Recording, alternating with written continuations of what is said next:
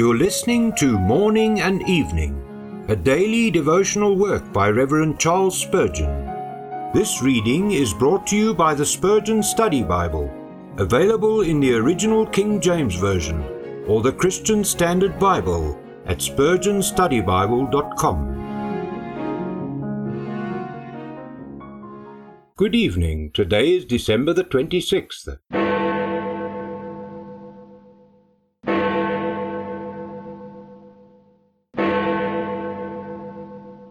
Lo, I am with you alway. Matthew 28 verse 20. The Lord Jesus is in the midst of his church. He walketh among the golden candlesticks. His promise is, Lo, I am with you alway.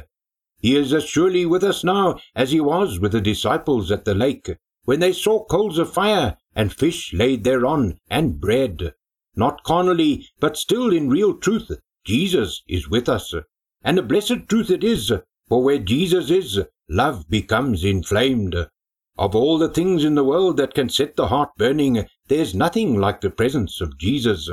A glimpse of him so overcomes us that we are ready to say, Turn away thine eyes from me, for they have overcome me. Even the smell of the aloes, and the myrrh, and the cassia, which dropped from his perfumed garments, cause the sick and the faint to grow strong. Let there be but a moment's leaning of the head upon that gracious bosom, and a reception of his divine love into our poor cold hearts, and we are cold no longer, but glow like seraphs, equal to every labor, and capable of every suffering. If we know that Jesus is with us, every power will be developed, and every grace will be strengthened, and we shall cast ourselves into the Lord's service with heart, and soul, and strength. Therefore is the presence of Christ to be desired above all things. His presence will be most realized by those who are most like him. If you desire to see Christ, you must grow in conformity to him. Bring yourself, by the power of the Spirit, into union with Christ's desires and motives and plans of action, and you are likely to be favored with his company.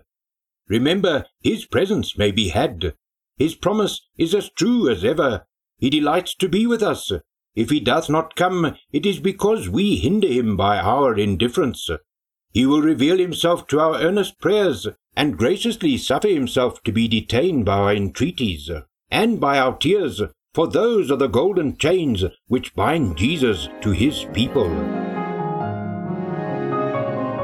May the grace of the Lord Jesus Christ, and the love of God, and the fellowship of the Holy Spirit be with you all as you rest this night.